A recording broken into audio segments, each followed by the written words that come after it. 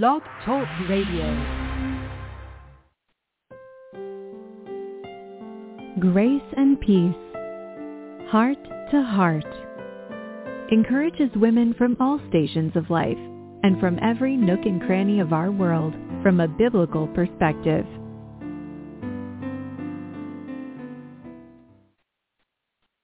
Hello, everyone, and welcome to today's reading of Shattered Vows. This is our third episode. When your vows shatter, you are not alone. And I'm here to read from Debbie Laaser's book with the hope that it will encourage all who hear it. Perhaps you've not been one who has been betrayed sexually or any other way. But I'm sure that if you haven't gone through it, you know those who have. And perhaps your hearing this today will prompt you to be able to help someone else and maybe even encourage them to listen along with you and or purchase the book. But to pick up from where we last read, you are not alone. Regardless of how you found out about sexual betrayal in your relationship, how long you have known about it, and what you have chosen to do with the information, ladies, you are not alone. Women have struggled silently and even shamefully, trying to figure out how to deal with this sensitive, heartbreaking information. It is terribly confusing to experience life with one's husband as normal in so many ways, to feel like best friends, spend a lot of time together, raise happy children, succeed in careers, even our homemaking careers, and I should say sometimes especially our homemaking careers, and then be crushed by the behaviors of a straying spouse. Tara, an intelligent, extroverted wife, said to me during our first visit, "This may sound bizarre, but I think it's easier for someone to have heard about a cancer diagnosis than this, because at least they can talk about it with other people and get their support. I can't talk at all because people would only judge. They wouldn't understand." And as an aside, I'd like to say that I hope, and I'm sure Debbie Laaser does as well, that going through this book, this chapter, any portion that you might hear, will help you to understand. It certainly has helped me to better understand and to be able to walk alongside those that I call my sisters. I call you my sister because you are. We're women, and in my opinion, every woman is my sister. So, moving on. Many questions fill your mind after the disclosure. How could this have happened? How could I love him again? Will I ever be able to trust him again? Why would I want to stay? Will I ever feel like letting him touch me again? Should I sleep with him? Should I make him move out? Will my pain ever go away? Is there really any hope that our lives could be the way they were? Will I ever have back the man that I thought I married? When sexual infidelity of any kind shatters your dreams of feeling chosen and cherished forever, Your emotions take you on a sickening roller coaster ride. I love him. I hate him. I want him out. I can't stand to think of living without him. This can't be true. It can't be happening to me. This has to be a bad dream. My friends tell me to leave. My kids tell me to stay.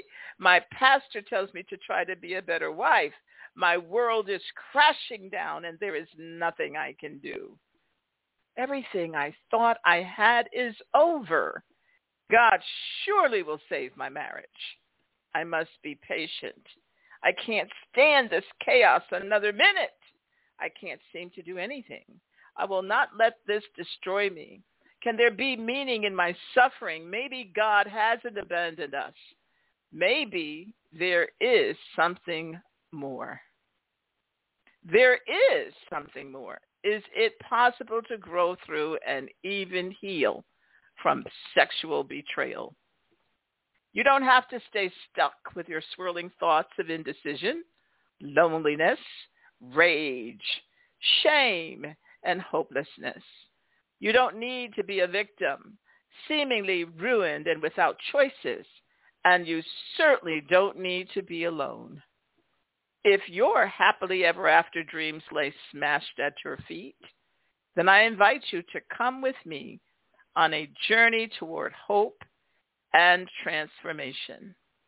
This is not a path for the faint-hearted. It takes great courage, endurance, and patience. But your story of shattered vows does not have to end here.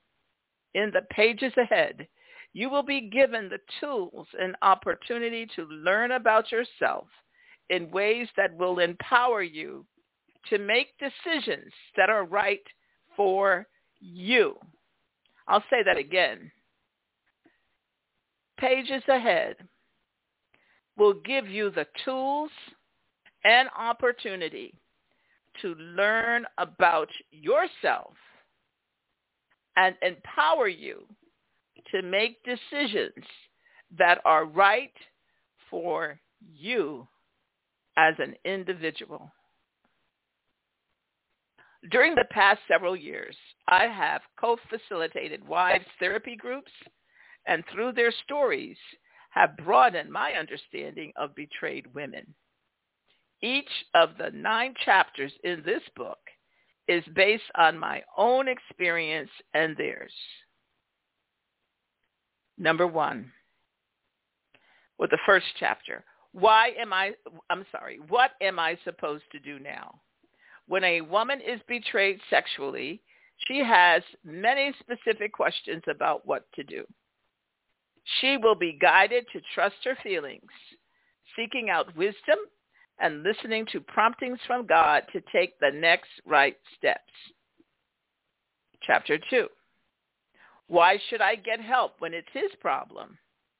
The greatest enemy of any problem is isolation. Participating in safe community is essential to getting the support and healing you need after betrayal. When a husband and wife share an emotional and spiritual life together, sexual intimacy becomes a healthy expression of that connectedness. When a couple's connection is unhealthy, however, or when betrayal tragically breaks it, then they have an opportunity to heal their deepest problem, which is an intimacy disorder. Chapter 3. How could this have happened? Understanding what is going on beneath the devastation of sexual betrayal can be very helpful. The behaviors that have been so hurtful are only a small part of what is really felt, believed, and desired. Healing requires an understanding of the deeper issues. Chapter 4. Where can I hide my heart? A woman who has been betrayed experiences many practical and emotional losses. Faced with the reality of these losses, she needs to find ways to protect herself from sadness, anger, loneliness, and anxiety. Grieving loss is an important part of healing, as is finding purpose in her pain and her loss. Chapter 5. When will I stop feeling so out of control? A woman is powerless over her reactions, her emotions, and her husband and his behaviors. The acceptance of powerlessness can lead to brokenness and surrender, humility and empathy. If both husband and wife reach this place, they can begin to be intimate companions on the journey toward healing.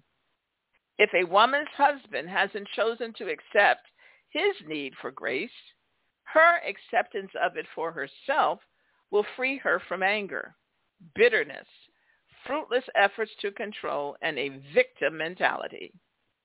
Chapter 6. What do you mean? Do I want to get well? This chapter poses a question that every betrayed wife must answer for herself. To what length am I willing to go to heal myself and my marriage? Understanding what is beneath betrayal will take time and commitment. It can lead to a journey of self-examination and change for richer relationships in all of life. Chapter 7.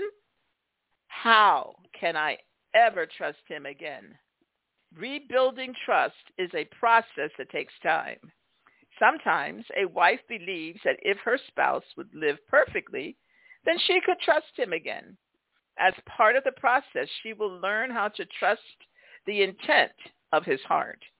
She'll also learn how important it is to trust herself and to trust God. Chapter 8. Is forgiving him really possible? Forgiveness is another process that requires patience. Forgiving an unfaithful spouse is healthy and biblical, but many roadblocks can halt the process. Forgiveness that is offered too quickly can actually undermine lasting healing. When a woman works at forgiving authentically, she will see a change in her behaviors and in her attitude toward her spouse. She'll also feel freedom from being a victim of his behaviors. Chapter 9. How can we rebuild our relationship? This chapter offers resounding hope and practical guidance to couples seeking the deepest level of healing for their broken relationship. Getting on the same page, perhaps for the first time, and forging a powerful new alliance in the aftermath of shattered vows is a dream within reach.